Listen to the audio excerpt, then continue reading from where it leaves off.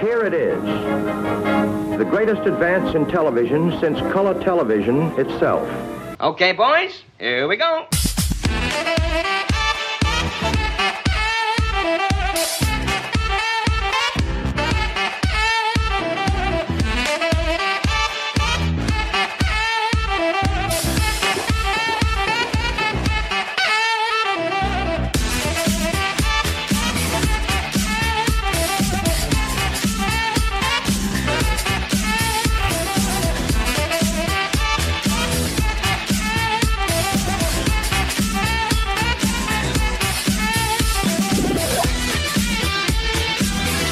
What's up, everybody, and welcome back to Not a Bomb Watches Cowboy Bebop.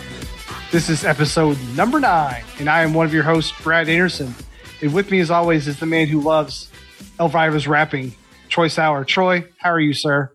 I'm doing great. I'm excited to talk about tonight's episodes. So, and I'm in full Halloween mode. I mean, we're literally days away. Days I took my kids trick-or-treating tonight. Yes. Prior to this, they were trick-or-treating at the zoo. Oh, so excited. So excited. My favorite time of year.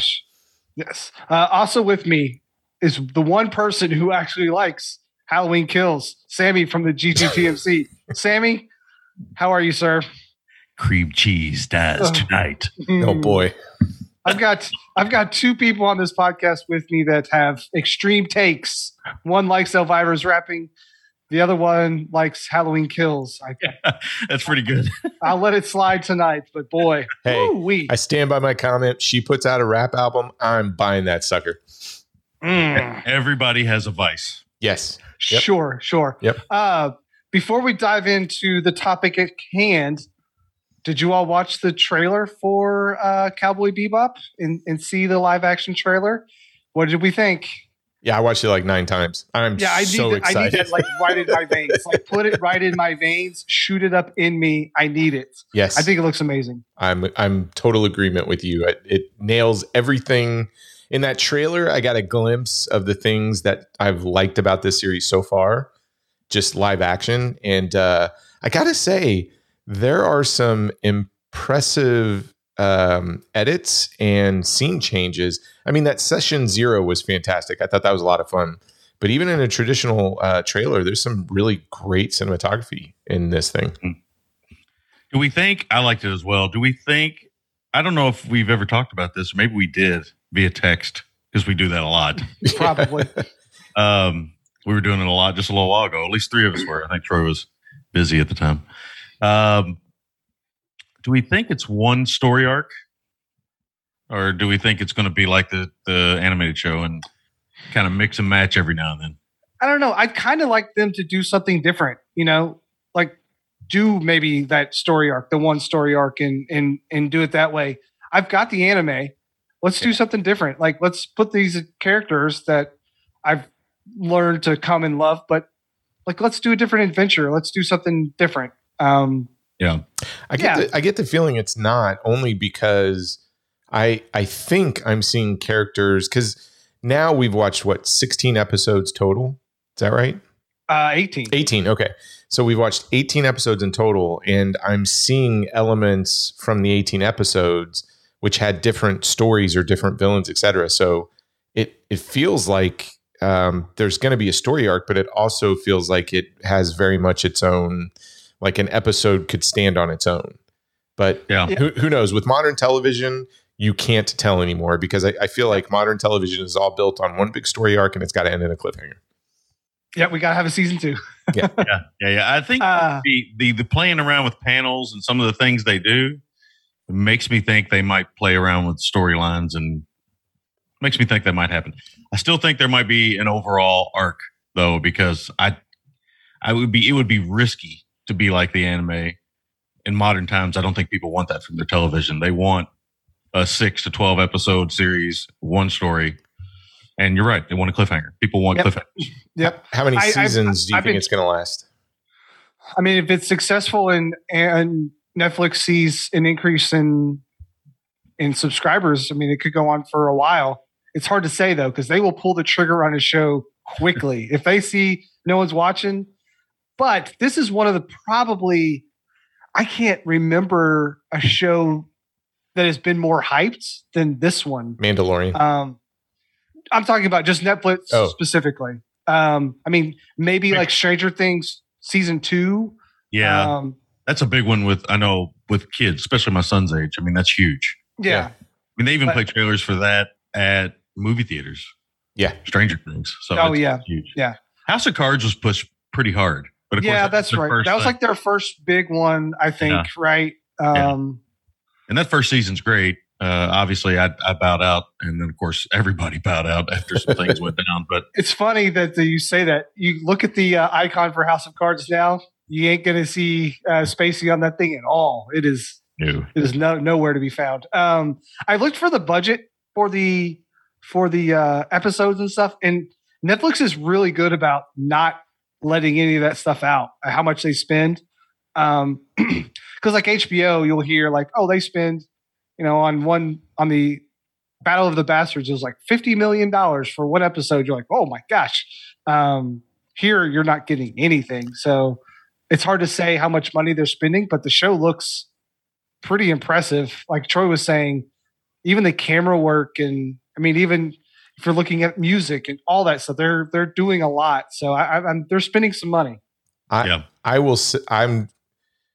hope it catches. I hope it's lightning about. Everybody loves it. I am afraid we're going to get one season. I would agree with you, because I think if this is most people's, it's either this or Dragon Ball Z are the animes that got people into anime. Because I think this one is approachable to a point. And you're going to have a lot of backlash if it goes against what people think it should be. Well, that, and for the mainstream audience, I think this is Buckaroo Banzai, Adventures of Buckaroo Banzai. I know there's a following for it and everything else, but I just feel, based on the trailer, it looks just quirky enough that it's pulling from the anime from an adaptation standpoint, but it's going to be its own thing. And I would love for Main Street audiences to get it. I mean, I told you what Tabitha said about that Lost Sessions trailer. She goes, that's the best trailer I've ever seen.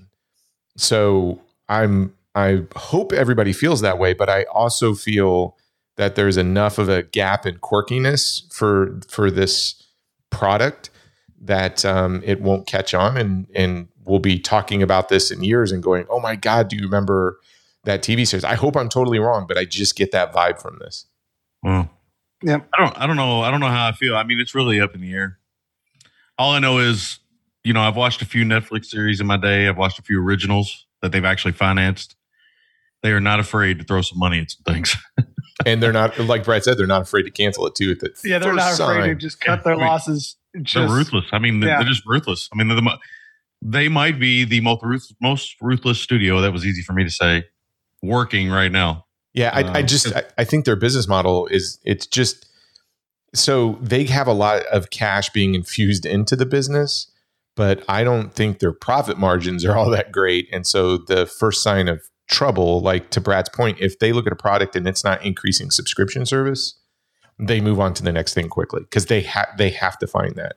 And they have the numbers. I mean, they know, like they could tell the second you turn off an episode of television, and if it's like, second episode, 10 minutes in, everyone's turning off. They're like, oh, this is bad. Yeah.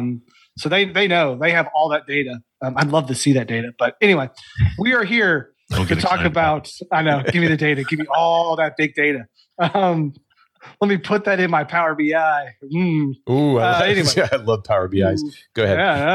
Yeah, we're not here to talk about Power BI. We're going to talk about SAS VA now. Ooh, yeah. Tableau. You want to talk about some Tableau? Oh, God. Don't start with the Tableau. Ooh. We're here to discuss session 17, Mushroom Samba, and session number 18, Speak Like a Child. The quick synopsis for Mushroom Samba. I like to call this episode Fear and Loathing in Cowboy Bebop. Knocked off course by a hit and run, the very hungry members of the Out of Fuel Bebop find themselves crash landed. Ed and Ein go to look for food and instead come across a mushroom selling drug dealer, Dynamo Walker. While apprehending him for the bounty, She tests the mushrooms out on the rest of the crew, making for a psychedelic episode. Sammy, I will start with you. Give me your initial thoughts on Mushroom Samba. I didn't know what to expect of this episode. I know Troy had watched it before I did, and he had kind of sent us the ominous text of, I don't know what to say, or I don't know what to think, or I have so many thoughts, or something like that. Yeah. So I'm like, well, this must be an interesting episode. It's either going to be completely wacky, or maybe it's going to be incredibly powerful, because you can read that text either way. Yep. It definitely leans into the wacky.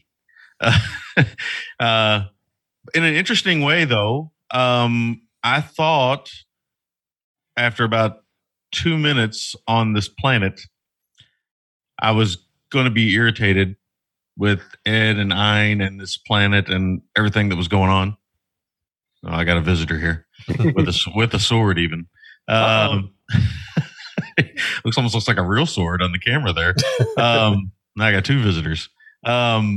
The planet I thought was kind of barren. I thought, okay, we're getting a Mad Max type thing here, maybe.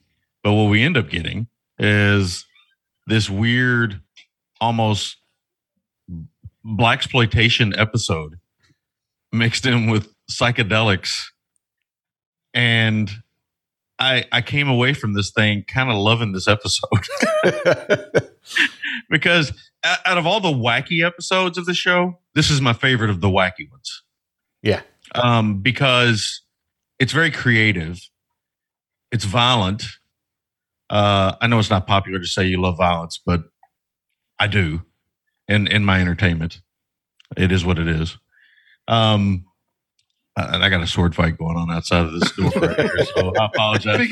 Speaking of violence. Speaking of violence. My kids obviously love violence too.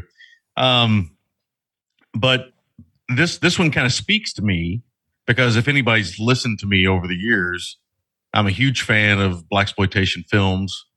I'm a huge fan of spaghetti westerns. There's a spaghetti western vibe in here as well. This episode almost feels like if they'd have put Jet Black on that planet with Ein, this would have been like the Sammy episode.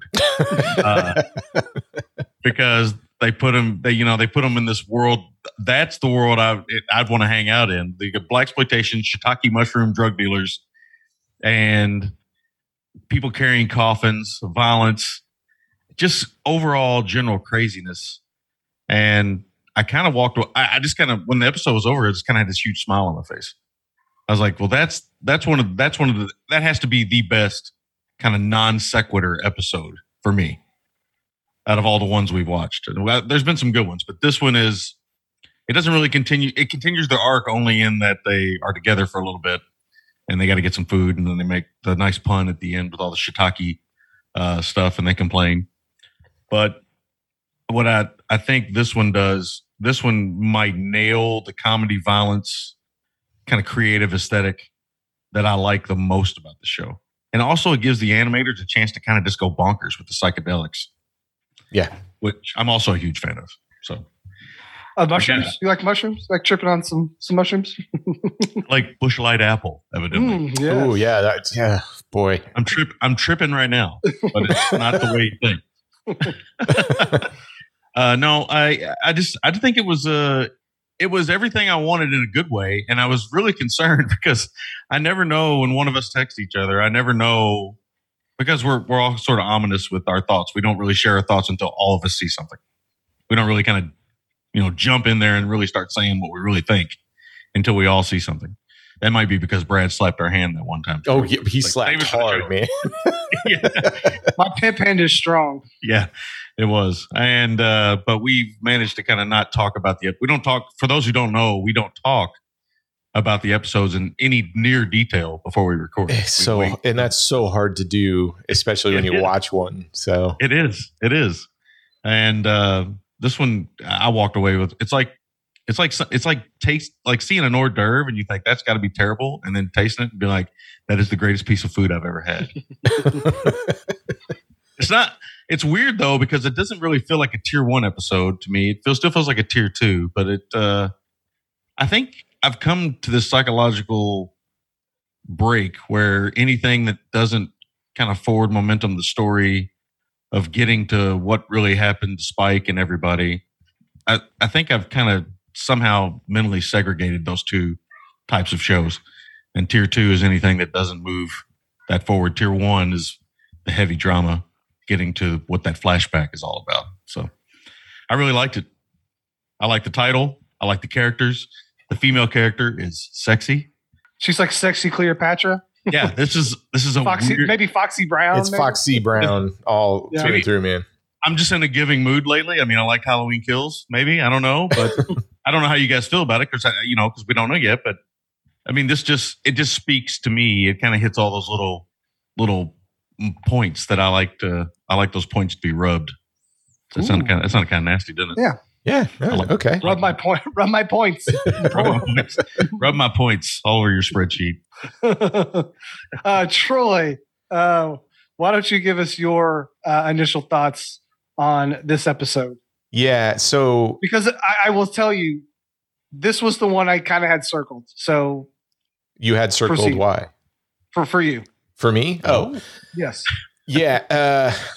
So here's the thing. We get some individual episodes concentrating on Jet and then Faye. And, Spike's story has been hinted at for some, big chunks of episodes. And so this is the Ed and Ein episode. And you pick up on that rather quickly, right? So I watched it, and as soon as it was over, I I don't know why, but I'm like, wait a second. To Sammy's point, I got a blaxploitation riff mixed with some spaghetti western and some interesting animal humor, which I thought was hilarious. Oh yeah, right up my alley. Hoppin' Ein, yes, is my favorite thing in the world right now. After Ein ate that mushroom and starts hopping, I was in tears. I thought it was hilarious.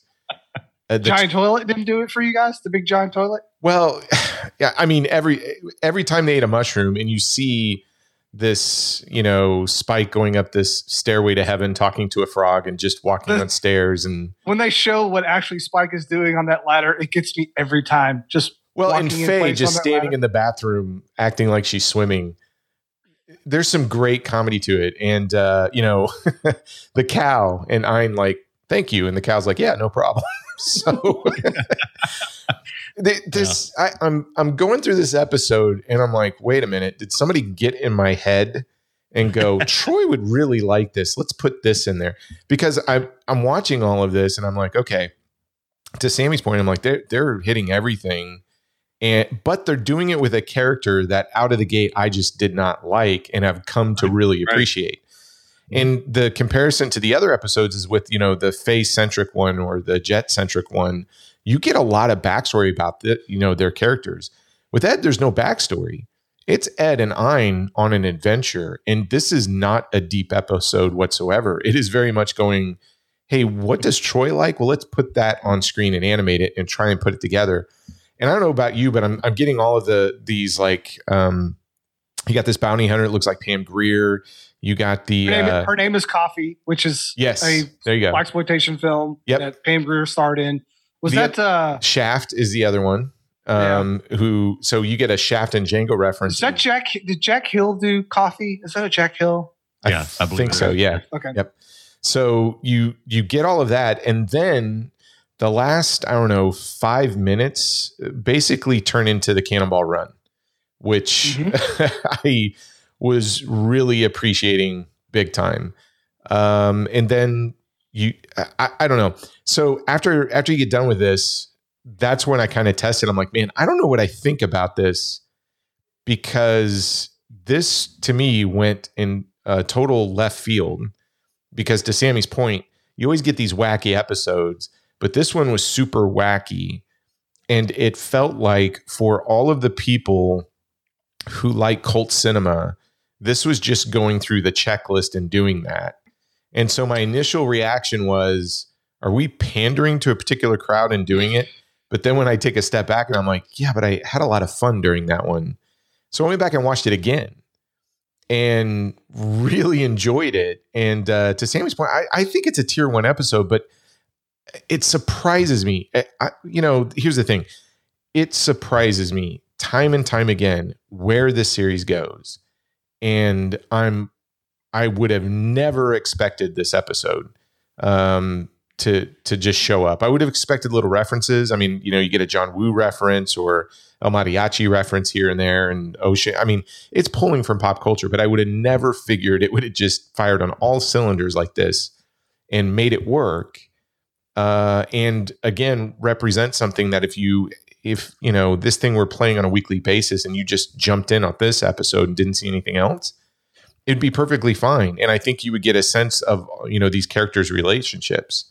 The only drawback is I still don't, I'm to the point where I like Ed and I think he's funny. And I love that whole sequence with him and Ein just on the road. I thought it was funny. She's funny. Sorry, she's funny. I like that whole sequence, but I still don't know anything about Ed. Is the only thing that I was kind of hoping there would be something there. But outside of that, I mean, it's a really fun episode. Yeah. I think I say this a lot, but this is one of my favorite episodes. They're all your favorite episodes, Brad. I know. But this one is just so weird. But it's like this weird amalgamation of all these things that shouldn't work well together, but they do. The blaxploitation characters that you get, the spaghetti western influences, the Hunter S. Thompson sort of esque psychedelics of it. It just all really works well, and it makes for a fun episode that, doesn't really move our story along very well, but it's just stupid enough that you're like, man, that was awesome. And like Troy, as soon as it was over, I just kind of went back and watched some of the parts again. I could watch Spike climb that ladder forever. I don't know why I think that's so funny, but and then the frog. But I wanted to ask you all, Troy, you were saying like, oh, this isn't very deep and stuff, but they all have these moments while they're in their states of psychedelia.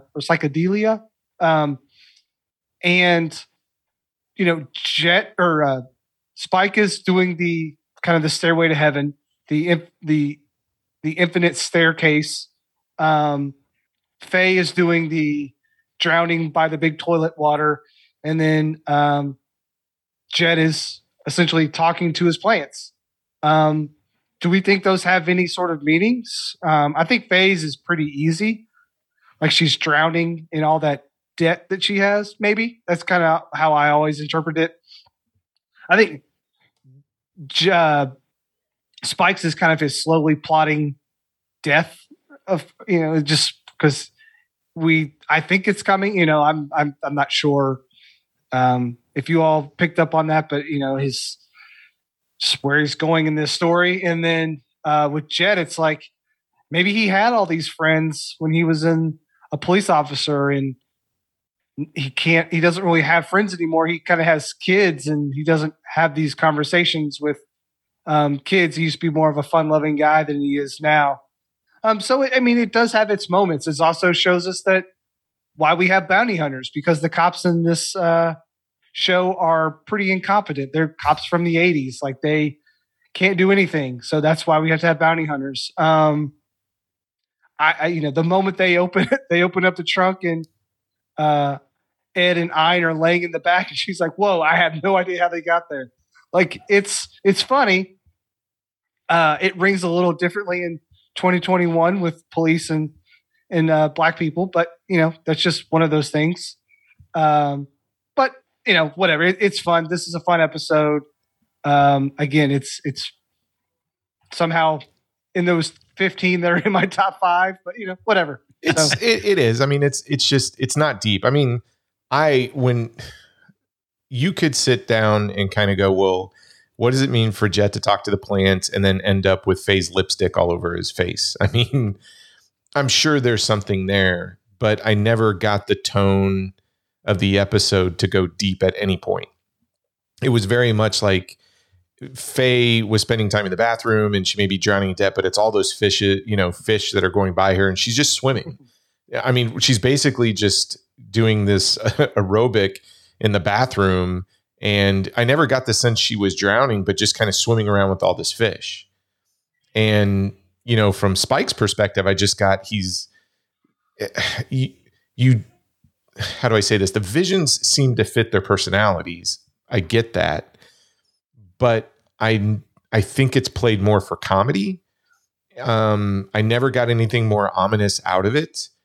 And again, it's just an example of where I feel like you get a couple of episodes and then all of a sudden they go, there's going to be something there just under the surface, but it's time to have fun. I mean, this series is pure jazz, right? You never know where it's going to go. It's going to change tempo. It's going to do everything else. So this is visual jazz. And that's what I love about this series so far.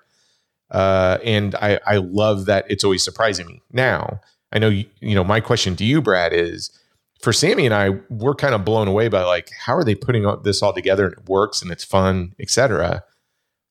But when you go and see it 2 or 3 times in the context of the big story after you watch everything, maybe it means more. I don't know. Right now, I just get I will say this. I'm so excited to go back and watch this series again after I see everything and try and put it together, because I feel like this series' strength is it's going to give you some information towards the back end that all of a sudden is going to accentuate or make you enjoy some of the earlier episodes. Yeah. I mean, just think about, it was something small, but, they introduced Red Eye in that first episode. They don't talk about Red Eye again until, I think, episode 13. It's just one of those small things. And they do that in this show. So you'll see that again. But yeah, you're right. I mean, one of the best things that it does is kind of plants the seeds early on. You kind of forget about them. And then later on, it's like, oh yeah. I kind of completely forgot about that. I was going to say something profound, I promise, but I completely forgot. Sammy, do you have any other thoughts or anything like that? Coming off of that profound moment. I know. It completely left my mind. No, I think we need to, we definitely need to address too. We talked about all the influences here, but there's definitely, and I said a little bit, but there's definitely a heavy Road Warrior 2 vibe at the back end of this. See, yeah. I got Cannonball Run, not Road Warrior. Yeah. That's not true. You didn't. I did. I'm sitting there. I'm like, this is so, to me, the difference between Road Warrior and a Cannonball Run is the comedy aspect of it. Right. Yeah. So I felt it's the Dom DeLuise laugh. That yeah, well, man, if they threw that in, I would have been like, this is the greatest episode of TV ever. If I don't know, Captain Chaos showed up, I would have been like, I'm not watching anymore. I'm stopping right here, and I will never watch anymore except this episode because it's perfect. But the swan song, yeah. Go on. Okay, Road Warrior.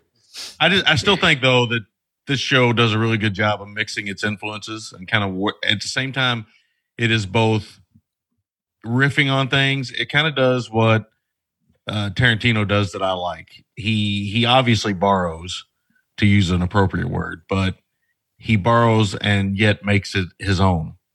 Scorsese does that as well. If you know enough about film history, it's always funny to me.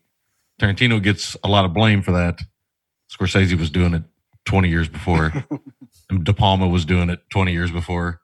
If you know enough movies, you know that they all do it. Yeah, because they have to. The only people that are ever, the only originals are the guys that started the damn business. Really, it's like music, man. There's only 12 notes, right? A man can play. It's like the music for all, but not just one people. Yeah, it's right? like Is that the line? Yeah, I think so. Or it's the great Velvet Underground legend that only 5,000 people bought that first record, but all 5,000 people started a band. Yeah, they were like, I can do this. Yeah. And then, stuff came from that. But I don't really have much more to say other than it was just incredibly fun. And I don't know if it was something I needed at the moment that I watched it. I probably did, to be honest with you, the day I watched it. But I just had a really good time with it. I like the way it honors its influences, because that's what I think the show does. Mm-hmm. It doesn't I don't know. I guess you could say I guess homage is the same as honoring. Paying homage is the same as honoring, I guess. But I like that. And I never know what I'm going to see. I know that I'm always going to see something I know about, which I find interesting, which tells me that I don't know how the creator is, but I have to believe he can't be too much older than Troy and I, or around the same age. Yep. I don't know. I could be wrong about that completely. I've never really done any true research. They're I don't do true research on somebody until I see the whole thing. Yeah. Kind of weird that way. I don't know why I do that. But. There's so many also like references to Led Zeppelin in this episode. It's really weird. The restaurant they go to, I think, is called Moby Dick, which there's a Led Zeppelin song called Moby Dick. Obviously, there's a Stairway to Heaven. Domino Walker, there's actually a Jimmy Page song from some point in time called Domino. And I read somewhere too that it was Walker, Texas Ranger. So it's a combination of Domino and Walker. Walker told me I have AIDS. Anyway. Oh my God. So yeah. I think this episode is just, it's weird. It might be the weirdest one we've seen so far. And that's saying a lot. It is the weirdest episode we've seen so far. I think that's why I liked it. You know, I tend to be a champion for things that are odd. And that is the best way to describe this episode. It's an odd one. Yeah, hey, it caught me off guard. It really did. It was odd, but I think what caught me off guard was, again, goes back to your point, Sammy. It just went through the checklist of all the things I love, and I'm like, how do you put that all together? And it did. And I love the fact that Ed was experimenting on them. Like he saw Ein take that mushroom, and he's like, hold on a second, and he puts a plate out with a mushroom, and each one takes it, and he's watching. He's like, oh yeah, these are bad mushrooms. I mean, There is a little bit of I don't know, what would Ed be? Would she be like chaotic neutral or something if you were to put her in like a Dungeons and Dragons class for getting really nerdy? I mean, she's really enduring, but I love the fact that her primary focus, I think, in this relationship between the crew is to add some chaos into it. Oh, she's an agitator for sure. Yeah. Yeah, definitely an agitator.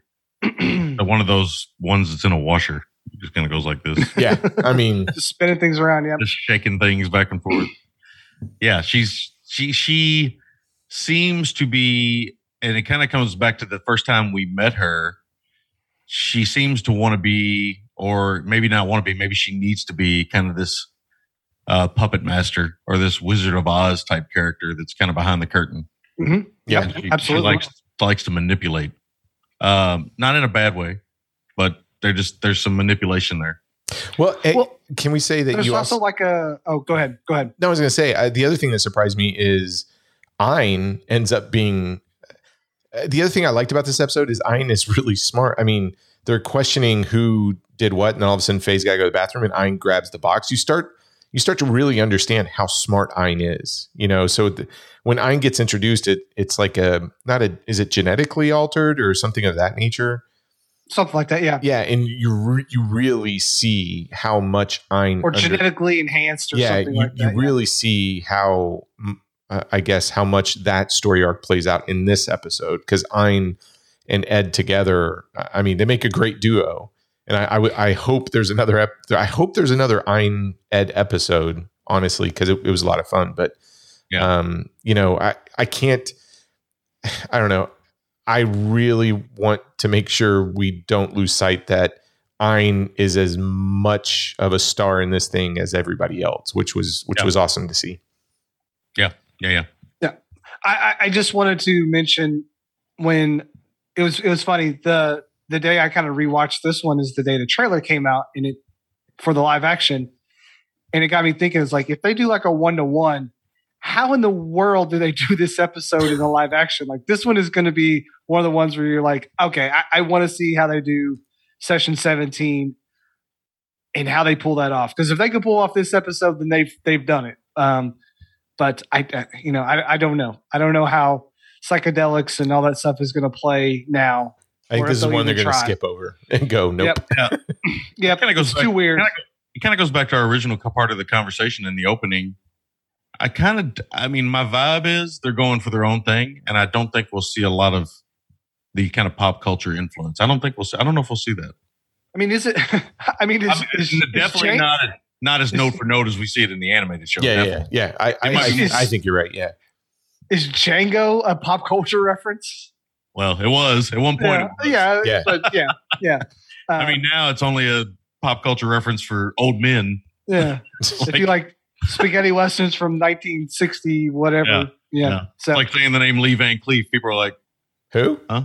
Mm-hmm. Yep. Sure, old man. Okay, Dad. Does anyone else have anything else to say about this one? Because I really, really want to talk about the next one. Yeah. No. Shiitake. That's what I'll say. Yeah. Okay. I love saying that word. Shiitake, because you feel like you're getting away with something. Yeah. When you were a kid, like you found out the word shiitake and you're like, hey, Mom, shiitake. Mushroom. Yeah. Okay. Session 18. Speak like a child. The synopsis for this episode goes like this. A mysterious package comes for Faye with a beta cassette. While Faye runs, thinking it would be from a debt collector, Jed and Spike undertake a search for a player to view it. They find it's a clue to Faye's past. Troy, let's start with you this time. What are your initial thoughts on Speak Like a Child?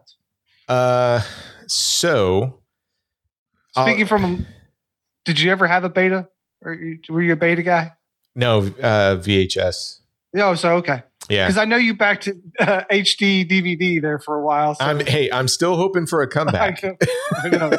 I've seen your collection. Some of our, the people who raised us kind of influenced kind of who we are. Troy talks about his dad quite a bit. Yeah. My mom and dad were big buffs as well, and we did have a beta before we had a VHS.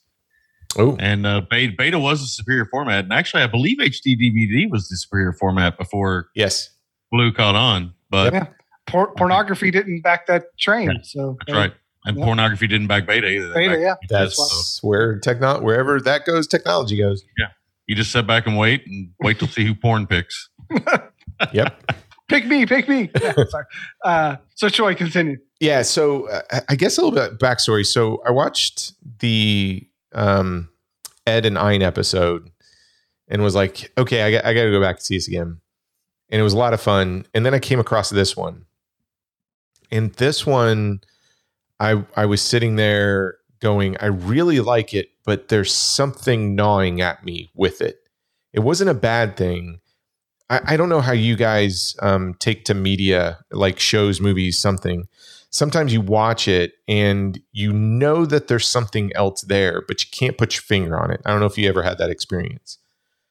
And so I sit down, I'm like, okay, well, time to go to bed, blah, blah, blah, unwind.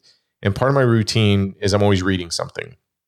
And I'll go back and forth between a comic book to something that I'm supposed to read for like macroeconomics or, adverse risk selection and then that night. Can you say that? Can you say that in a deeper voice? Yeah, slow it down. Oh, I'm sorry. Power BI, Tableau. With this video and audio and all these fancy economic terms, you're really taking it a step too far. Sorry. Tell me about your economies of scale. Oh God, stop. So that night I happened to be like, I'm like, oh, I'm gonna continue with this book, Radical Acceptance, and then it's Buddhist, right? So, and then it hit me, holy shit, this is to me like one of the most Buddhist inspired episodes out there. And I may be totally off on this, and it could be one of those things where I'm reading too much into it. And I'm looking at this thing and I'm like, wait a second, there's like 3 universal truths in Buddhism. One of them is nothing is lost in the universe. The second is everything changes. And then the third, the law of cause and effect. And this episode... Wait a minute, you forgot about the 4th law, which is Halloween Kills is actually okay. Yeah, shut your mouth. That is not... The Buddhism would never. Actually, I think number 4 is Evil Dies Tonight. Yeah, that one might be. Evil Dies Tonight. But yeah, I kind of went and looked that up. I'm like, wait a second, because I feel like this episode is really trying to say something. And so what was the first one again?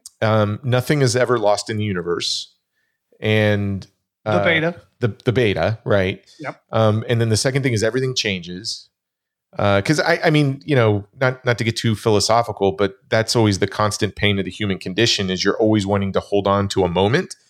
And, the problem is the moment is always fleeting. Yep. So, and then the laws of cause and effect, I mean, they're just always there. So to me, this was a great story because Faye obviously is probably, in my opinion, one of the best characters, if not the best character of the series because of, her backstory, how she acts, where she's going, very unpredictable yet predictable. And so when I watch this whole thing, I'm like, I feel that itch that was kind of clawing at my brain. It felt like, okay, this episode is the most Buddhist episode out of the 18 that we've seen so far because it's touching on all those elements. And I got that out of this episode. And then the other thing I got out of this episode was, holy cow, this is what would have happened to me if I didn't meet Tabs. I'd be owning a shop collecting VHS and beta tapes and Laserdisc and freaking out when people's like smoking in there. We'd have the dormant format shop down the corner. Yeah, because I'm looking at my basement going, between the HD DVDs, the Laserdisc, the VHS, and everything else, I'm going to turn into this guy if I didn't have Tabitha to keep that part of me at bay. But no, I mean, that was my reaction to it. It really keep that mouth breather at bay. Yes, it really affected me. It just, you know what I really related to? It's going to sound childish and everything else. Yeah, when he's kicking that beta machine, I really felt like that character is like, what are you doing?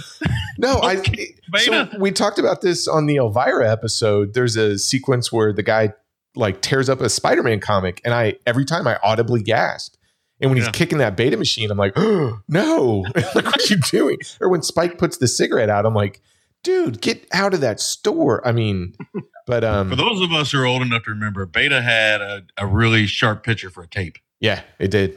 It doesn't compare to DVD even, but much better than VHS. And it really is a shame. And it was much more convenient. The cases were better. Yeah. Everything was better about it. It just, again, VHS was cheaper.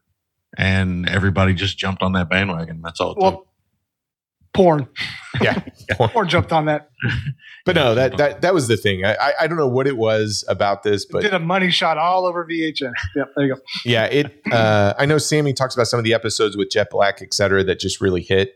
And maybe it's because I'm starting to really, I don't know, just imprint on Faye's character to a certain degree. You can say you're the Faye of the group. I'm the Faye of the group, but yeah, I just this one was just like, holy cow! I don't know if that's the intention. Like, I don't know if the writer or the director was looking at this and just saying, hey, let's get a little zen with this thing, or let's illustrate some of the universal truths. But man, if I were teaching a Buddhist class, I'd be like, hey, let's watch this episode of Cowboy Bebop. I'm glad you mentioned that because I never would have picked up on that. But once you started saying those, I immediately knew exactly the connections you were making. So it's hard not to believe that it's not there. But before we get too far, Sammy, what are your initial thoughts? I didn't get as deep as Troy did. It really came down to beta versus VHS, and 20 minutes I debated, should I go out there and try to collect beta tapes? Yes, you should. I think you should. As a hobby, as you guys know, I sometimes pick strange things to collect. And like right now, I'm collecting all the Savage Sword of Conan trade paperbacks. And even though I own most of the issues, matter of fact, you can see a comic book box right there on camera. Yeah. That's one of many I have. And there's a lot of Savage Swords of Conan in there. But I often look for things that are, I think shared. I think Troy and I share this a little bit, but I often look for things that nobody else would probably collect. So anyway. Yeah. You're like a preserver that way, right? Yeah, That's one of an your archaeologist, some might say. Yes. Yeah, with his sack. Yeah, that's why I'm podcasting in a storage room. That's exactly the reason it's all happening. This is where all my stuff is. It's still in boxes. One day when we have to help Sammy move out of his house, he's like, "No, don't touch that. Don't move that there. Don't touch that. Don't touch that. Yep. I got it. I got player it. that's over there. I never used it. I haven't used it in 20 years. Don't touch it." The stack of newspapers. I promise I'm going to use it one day. Yeah. But no, I mean, I really didn't have that deep meaning experience with it. But again, that's a very interesting take, and I see every point Troy is making. For me, this episode is good. It's an interesting episode. I feel like there was one other episode like this that might involve Spike, and I can't remember which one it was. But this one has the bittersweetness, the kind of melancholy, kind of bittersweetness that I kind of like that this show kind of gives us every now and then. The dark chocolate, if you will, of the Bebop series here. Bebop. Sorry, sound like Buck Rogers' little robot pal Twiggy there or something for his name. Bebop. Wow, that was an old man reference. That went way over my head. Yeah, I probably did. But Aaron Gray, am I right? Boy, God, that was my first crush right there. Yeah, hot pants bodysuits. Yeah, that white flight suit. Holy cow! Yeah. Listener, ask your dads. Yeah, I don't know. Ask your dads, and then don't let him go to the bathroom and lock the door. Yeah.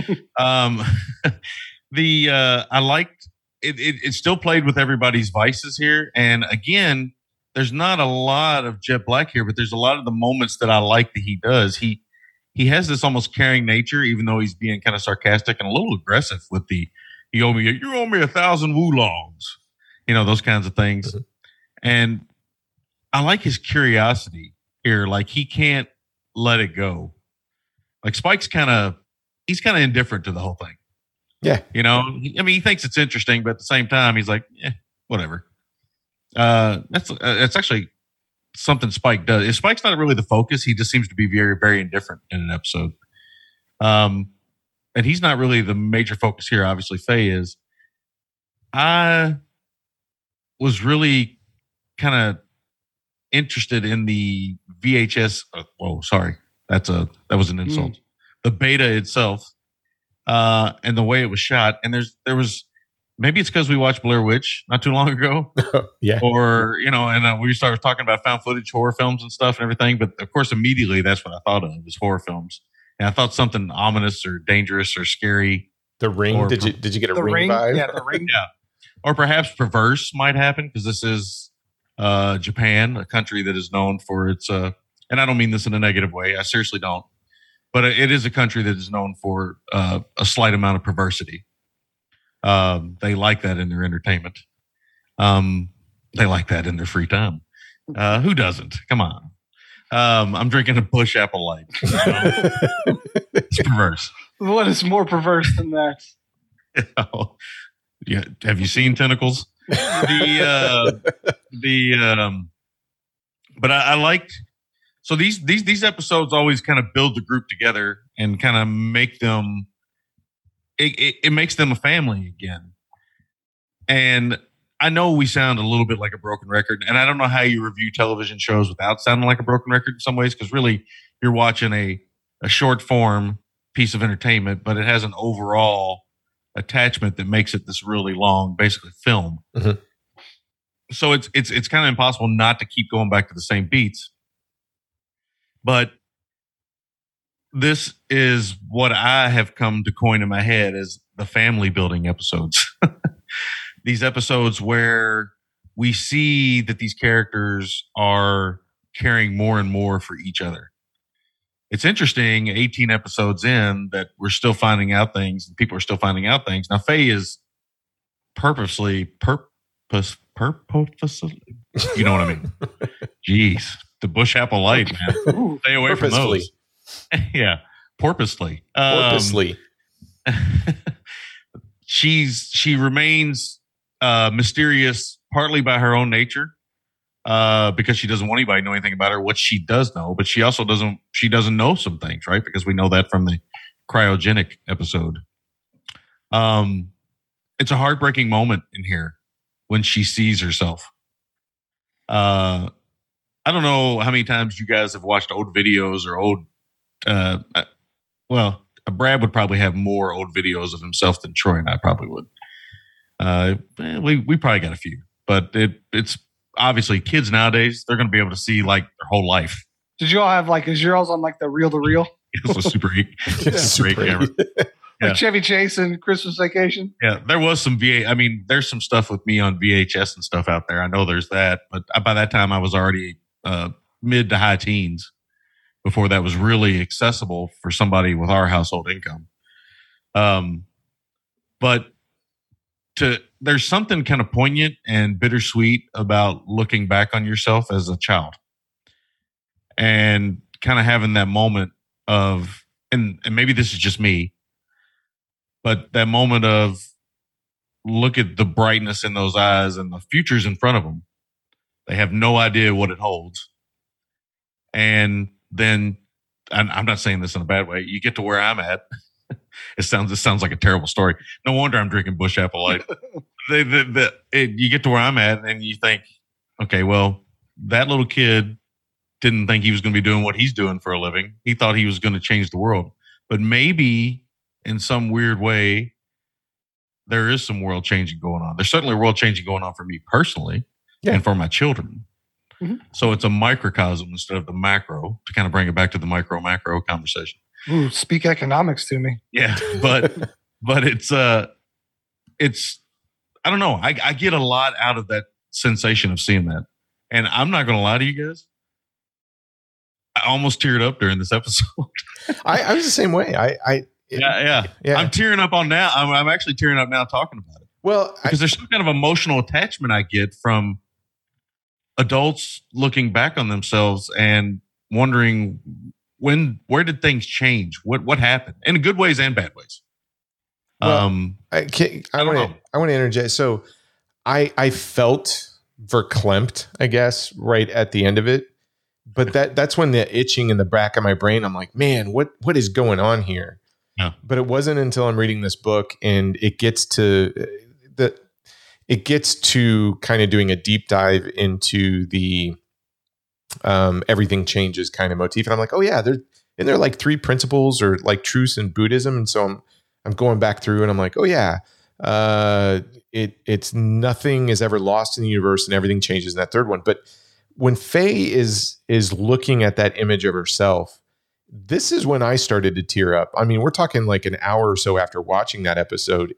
I'm thinking about that scene and going, those 2 specific universal truths are colliding, where Faye is looking at it and just saying that optimism that little girl is talking about and everything, it's not lost. Like, she still has it. She's recognizing that. But at the same time, she's also recognizing, to your point, Sammy, look at how much has changed. Like, look at what I am today versus where I was, and understanding that breadth of change on top of the fact that optimism is not lost. And that's what got me to tear up. Yeah. And then there's the added element of she sees herself and she recognizes herself, but she doesn't know a huge chunk of her time. Well, she doesn't know who that person is. I mean, she knows who that person is, but knows nothing about that person. It's a very Buddhist thing. I mean, she knows who that person is, but she knows nothing. Exactly. It's the most Buddhist episode of this entire series. Now that we're talking about it, I mean, it really is, because it's like Brad's profound pause earlier. It's a profound moment and really a very deep moment in an animated show. Yeah. Because it's cinematic is what it is. Because I think what cinema can do is it can give you a lot with just a look. Yeah. And a piece of music and lighting, a camera angle. I mean, Brad and I have both seen Dune. Some of the most powerful moments in Dune, there's no dialogue. Mm-hmm. There's just looks between characters. And filmmakers who really understand that you can do so much with just a look and a shot and a moment. They're few and far between. And I'm starting to have this this real feeling for this creator, who unfortunately I can't remember his name off the top of my head, but he understands those moments, which in an animated show is ridiculous. You don't expect that In any TV show, in any medium. Yeah. I think it's ridiculous. Movie, TV show, whatnot. And Jet and Spike go on that journey and end up coming back with a VHS player. But at the end of the day, beta player. No, they get get a VHS and it doesn't work. So, okay. And then the beta is delivered. And the beta is delivered. So okay. Yeah, Well, did you catch that the drone that delivers the package the first time is the hare, right?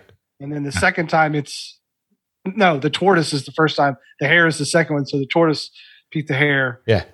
So I don't know if you know this. I don't know. Well, I just know that Jeff Bezos must have seen this. He wants to deliver packages by drone. Right? Drone, yeah. I mean, it's pretty but they also talk about how all their stuff is on disc still. So in 2077, they got that wrong. Still on disc, yeah. But nobody foresaw, the internet, or the cloud. They didn't understand the cloud yet. I mean, I'm 48 years old and I still don't always understand the cloud. It's just there, man. It's just there. All this data just out there. But I had a really good time with the episode. It's not a fun episode, I would say. It's a deep episode. It's profound. I find it very profound. Yeah. And maybe the most emotional, kind of reflective episode. Yeah. Of the whole series, really, so far. Yep. To me, this is the episode 18 episodes in. This is the one that hits the hardest. And I know the exact moment when it does. Jet looks at her and says, "Hey, if you're not going to pay the money for this COD, you can't watch." And she gets up and she's like, "Okay, fine." And she starts walking away.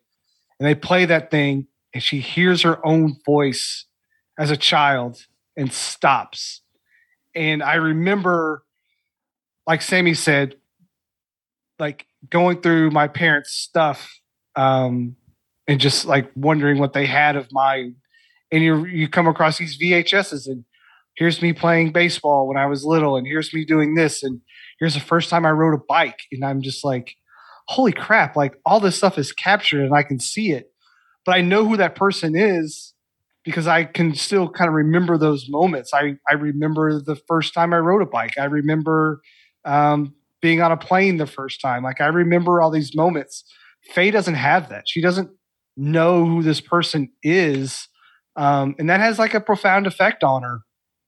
And it has a profound effect on anyone.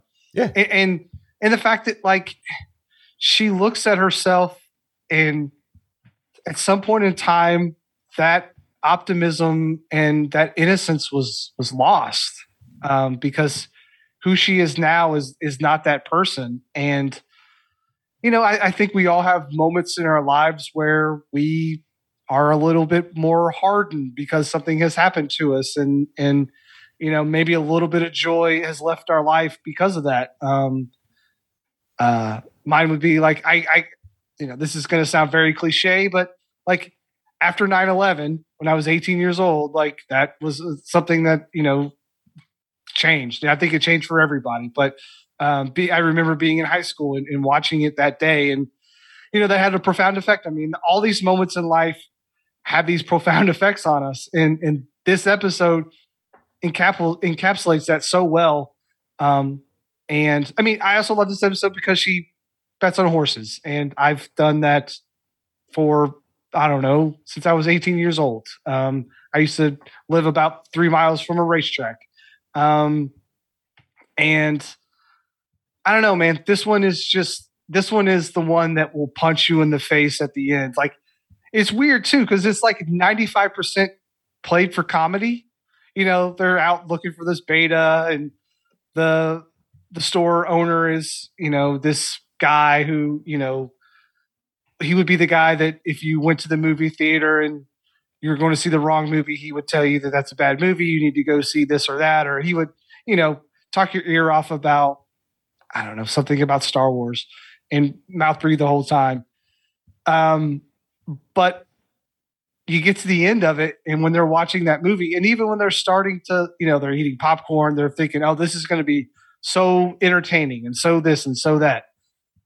Then it gets to those girls on screen and you're like, holy crap, like this is like Faye finding out that I don't know. I could not even describe that feeling of not knowing who you were and seeing yourself as a 10 to 12-year-old girl. Like I cannot even begin to explain that. I think, again, to draw on this whole philosophy thing, this episode does so much demonstrating of people going against those universal truths versus people accepting those universal truths. So think about the guy who's stuck in the shop watching something on VHS, executive produced by Shannon Doherty and Jason Priestley, I think, if you catch on to that on the credits, right? It was 90210 stuff. Yeah, so he's sitting there watching it. So he is fighting against the universal truth of change. Everything changes. He's trying to hold on to that moment and look at what his life is, right? And then you've got Spike and Jet going on this journey, and they seem to kind of bond even a little bit closer on this journey to get to this beta player. And when they come back, the tape won't play in the player. So there's almost a level of disappointment of, we went on this journey because we were going to get this, but in the end of the day, we got something totally different. That's telling you what's coming.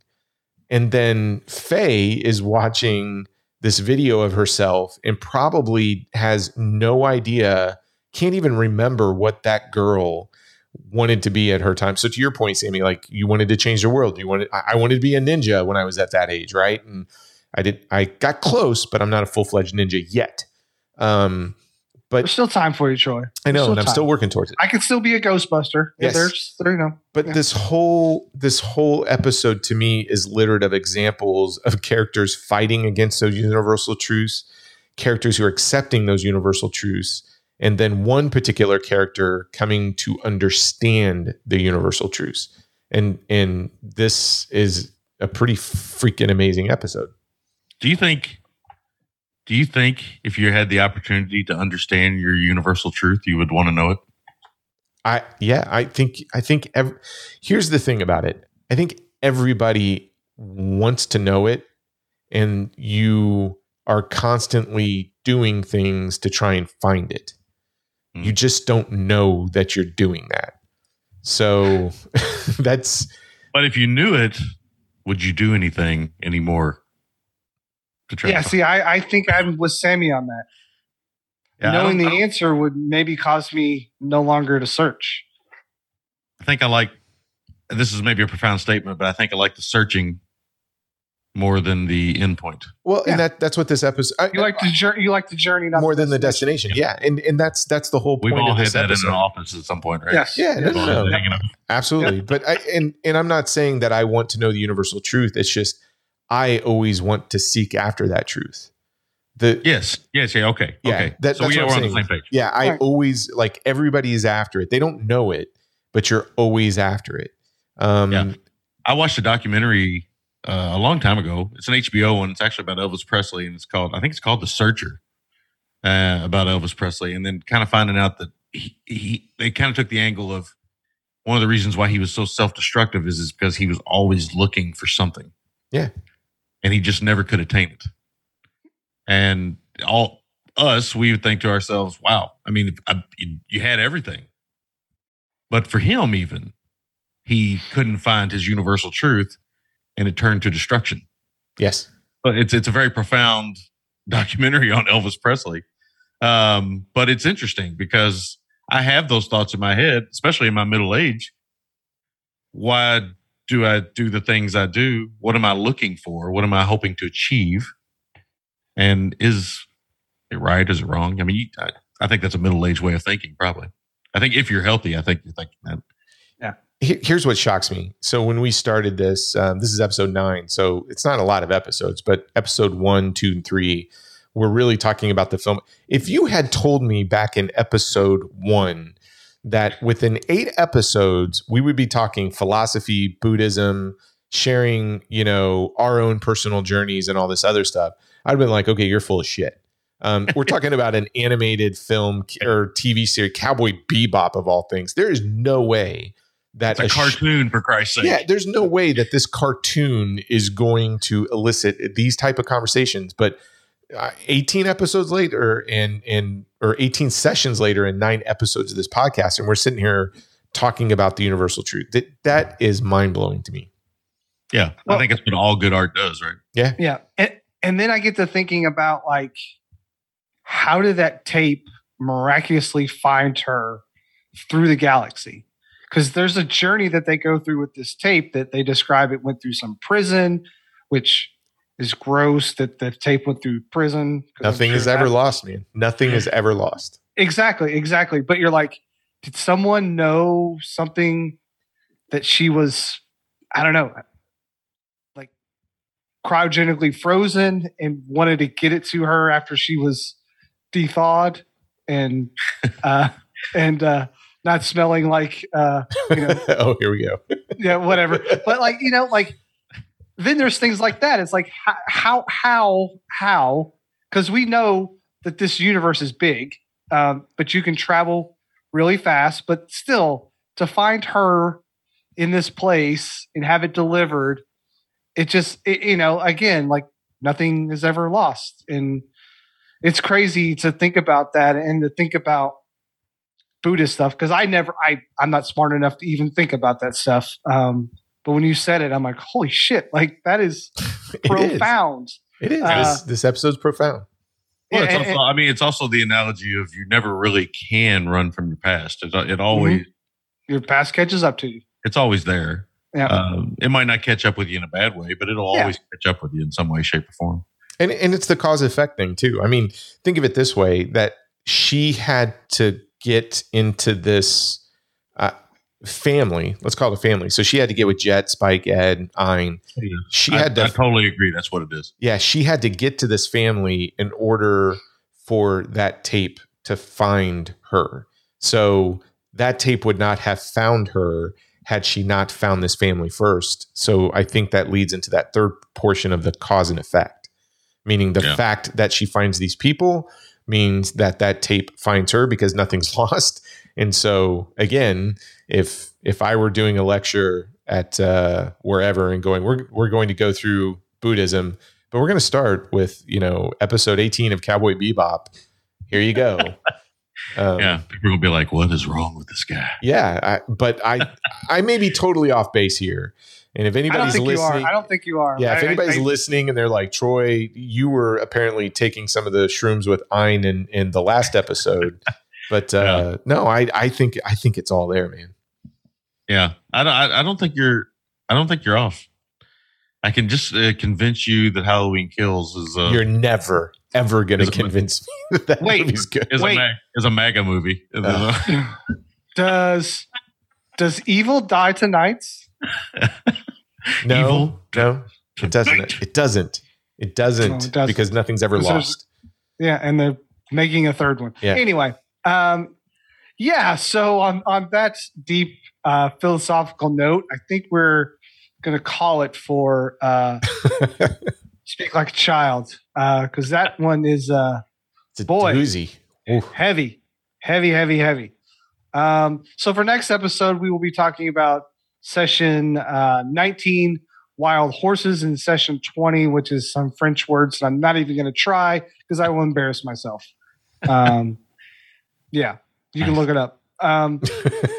So Troy, we are smack dab in the middle. Oh, well, not in the middle. We're at the end of Spooktober. We're cheating a little bit, and we're going to release one last one on Tuesday. I think that's the 2nd? November 2nd. November 2nd, yeah. What are we doing and why? Because we like spooky movies. And when we looked at the schedule, we usually record on a Sunday. And Sunday this year is Halloween. Specifically, we like Spooky Mask. Yes. So we decided let's squeeze that one more in there because we got an extra Sunday.